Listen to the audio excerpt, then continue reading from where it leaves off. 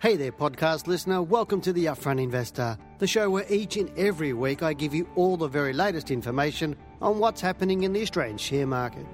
For more information, products, services, and detailed show notes with a transcript for this podcast, head over to wealthwithin.com.au and click on the News and Media tab in the navigation.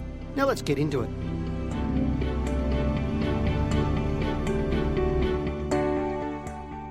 Hi everybody and welcome to The Upfront Investor. I'm Dale Gillen, the Chief Analyst here at Wealth Within. Right now we're getting a lot of questions from people about when the bubble will burst. Now, maybe this talk is coming as a result of people listening to news and media and I'm not sure about you, but news and media to me is something that I don't really take advice from that, and I know people have seen me live. Sometimes they'll hear me do a joke, and it's probably not necessarily a joke, but I often say, you know, who's met a rich journalist, and ask them to put their hand up, and everybody laughs. Now, whilst it's a bit of a joke, it's all tongue in cheek, you know, and it's not meant to be rude to journalists, but news and media is not the place you get your financial information from, and it's probably one of the biggest mistakes investors make is to get their information from these sources. And I actually find a lot of investors are confused as to what is really going on because they've got this overload of information coming in. And I know my students are people from our diploma and advanced diploma and people who I teach to trade. I've often said to them I'd rather just lock myself in the room, not a padded room, but in a room just with a computer and some raw data or a spreadsheet with a pencil and graph paper and so I can just chart and be that detached from the marketplace so I can make logical rather than emotional decisions. But that's a whole nother story at the moment. But right now the news and media are ramping things up because they want you to read their newspapers and watch their TV and listen to their radio stations and all that sort of stuff. So they use sensationalist words and they harp on things that may or may not be that important to you as an investor. So when will the bubble burst? If in fact we are actually in a bubble, which Australia is such a great market at the moment, and it's nothing to be worried about. That's the first thing I'll actually say. But let's have a discussion of really what a bubble is. Now, throughout history, investment bubbles have really come and gone, and when they go, generally people's money, hopes and dreams along with their money go with them. Now, often matters are made worse by commentators talking about the bubbles in a way that creates the fear. And that's what they're not necessarily trying to create the fear, but they're sensationalism. We see it every day on the front page of a newspaper, the terminology that they use or the emotive terminology they use. But to me, they ought to be helping us understand what the bubble is before the bubble actually bursts. And knowing how bubbles work greatly helps your investment decisions. And so we'll look at how they work, and we're going to use the Australian market as a guide. Now, in simple terms, human greed creates bubbles. Simple as that. Human fear and greed runs the market. If you don't believe me, just go to the casino. Whichever casino's closest to you, just walk in and watch people because that greed or that hope of making it big gets people to keep investing more or gambling more, and that losing or that fear of losing also makes them do stupid things as well or silly things as well. But what we're looking at is that fear and greed. So once a bubble starts, it generally continues to grow until it reaches a level where prices go beyond what people are willing to pay. Now, finally, the price rises are unsustainable, and without any real warning, the bubble explodes and prices fall. Now, you only have to look at general things in the marketplace. If it gets too expensive, we stop buying it. If housing gets too expensive, we stop buying it. If petrol gets too expensive, we stop buying it or we slow down on our buying, because we all have a perception of what real value is, and we all might have slightly different perceptions of it. Now, I don't know about you, but I've driven down streets or gone to places and somebody's looked at, there's a house there for sale, and I go, oh, how much is that worth? And you see it in the window of a real estate agent or online or whatever it is, and you go, wow, that house is not worth that. But that's my perception. Other people may think it's cheap. But when the masses think the market's expensive or the stocks within the market are expensive, then it's got to go the other way because people stop buying. And that's really how the bubbles peak, when people think it's too expensive. And quite often it's your perception of a stock, let's say ABC stock, and you think that's, traditionally that's been around $1 and all of a sudden it's trading at $5. You think, wow, that's expensive. So people stop buying it. It's the same thing. Basically, bubbles are repeating cycles that run from boom to bust and back to boom again. Now, the key is to work out where you are in the current bubble, because to know this, it reveals when it's safer to invest and when the risks are too high and you might need to exit. Now, to explain, let's look at one of the complete cycles of the All Ordinaries Index from 1987 through to 2009.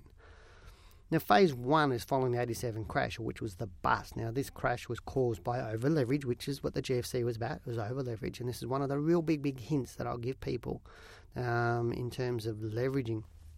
Is when you see record levels of borrowing for people in margin lending or borrowing to get into the markets, when you see those sort of record levels, that's the biggest warning bell you ever get that the peak is happening sometime soon. Now, it may be 12 months away, but it's happening.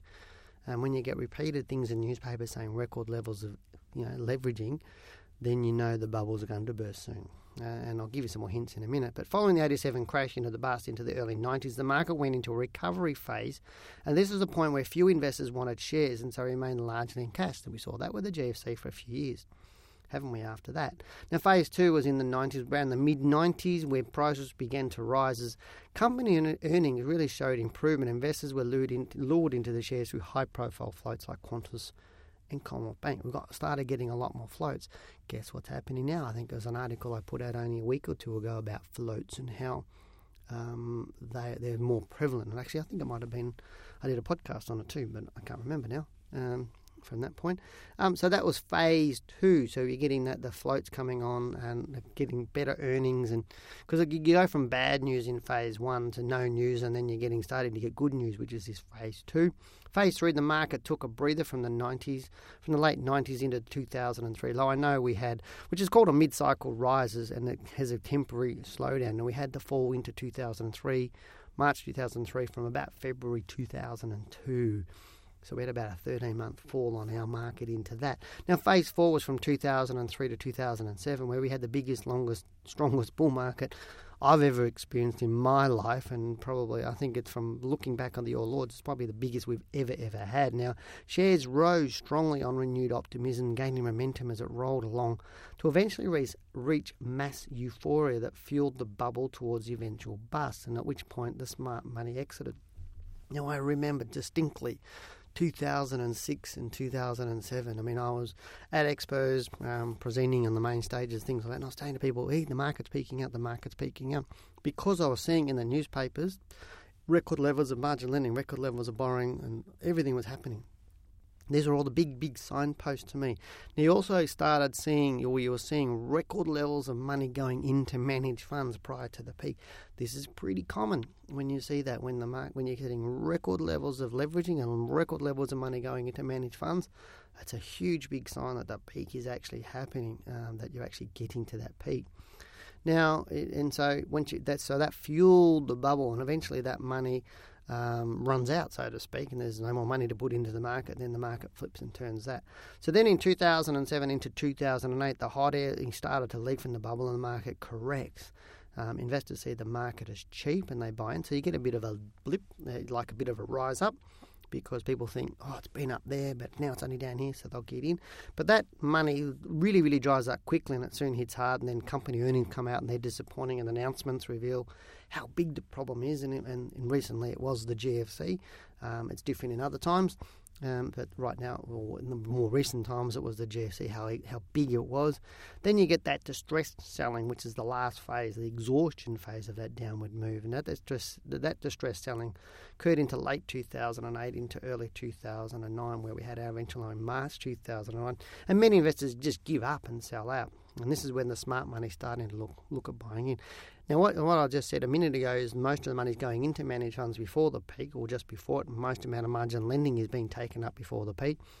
Most amount of people selling up out of their managed funds happens at the bottom. And you see these huge spikes at the top of people getting into managed funds and huge spikes of people getting out at the bottom. So the amateurs do the opposite of what they should be doing.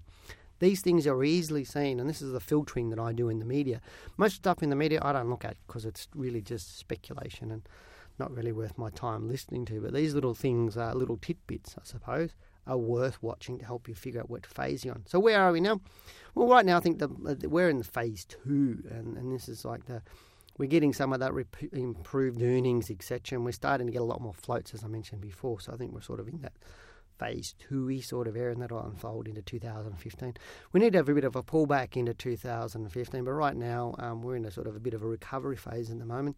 Now, given this, the current bubble has a hell of a long way to go, and don't be stressed about it. We're not going to have any sort of major crashes, I don't think, at this point in time. That said, it's always in the back of your mind that something could happen, but always plan for the worst and hope for the best, and if you're using stop losses, then you should be fine. So this week in our market, there's been a lot of cause for excitement as really finally we've seen a push higher. And might I say, it's now at the highest point it's traded in 6 years, which is really quite good. So more importantly, it's moving towards our target zone, which was, as you might remember, it's like 56 to 5,800 points. And you may recall how following the high of 5,453 points in October, the Australian market has really traded sideways, and it really has only ever managed to break beyond this level in April this year when it had got to 55.33. So this has really been no small reason why Australians have really become frustrated with our share market. And because if you look from the 1st of July last year, it really moved for about 8 weeks, and then it's done nothing since then. And so all the gain you're seeing on the super funds and everything at the moment is really just from those 2 months, and that's pretty much about it. Since about October last year, nothing much really happened. So hasn't been too exciting. Now, the people are getting frustrated or have been getting frustrated, and in my opinion, mistakenly looking at overseas markets, because we've had a lot more people saying, I want to go to the US market, etc., etc. But again, that's the exact opposite of what you should be doing, because they've been much, much, much more bullish than what the Australian market has been. So they're much more likely to be in a bubble territory. But that's a whole new story. Again, right now, the Australian market is quite safe.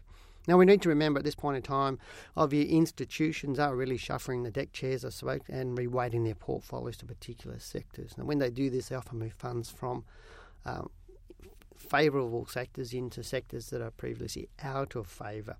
And in this case, we're currently seeing interest in the energy, industrials and materials sector. So look for opportunities in these sectors, as there are many shares within them that are really looking good or starting to look good. I had a really good look at the top 100 only a few days ago, late last week, and I went, wow, there's a whole lot of good-looking stocks there, and ones that are starting to look good. So have a look in that. At this time, you're also seeing the US companies report their financial performance, and for Australian companies to really give us an indication of how they're tracking along. So all of these things are right now having a positive impact on our market, and as such, I think the sun, as they say, will continue to shine on our market, at least in the short term. I think this quarter will do okay, possibly even to the end of the year, and then we'll have a pullback into 2015. It's still a bit rubbery, those sorts of figures, as it is always on the share market. But right now, I think the sun's shining, so you might as well be there and get the returns while they're happening. So you've been listening to the Upfront Investor. I'm Dale Gillham, the Chief Analyst here at Wealth Within. I hope you've enjoyed that. I look forward to chatting with you next week on my podcast. Bye-bye.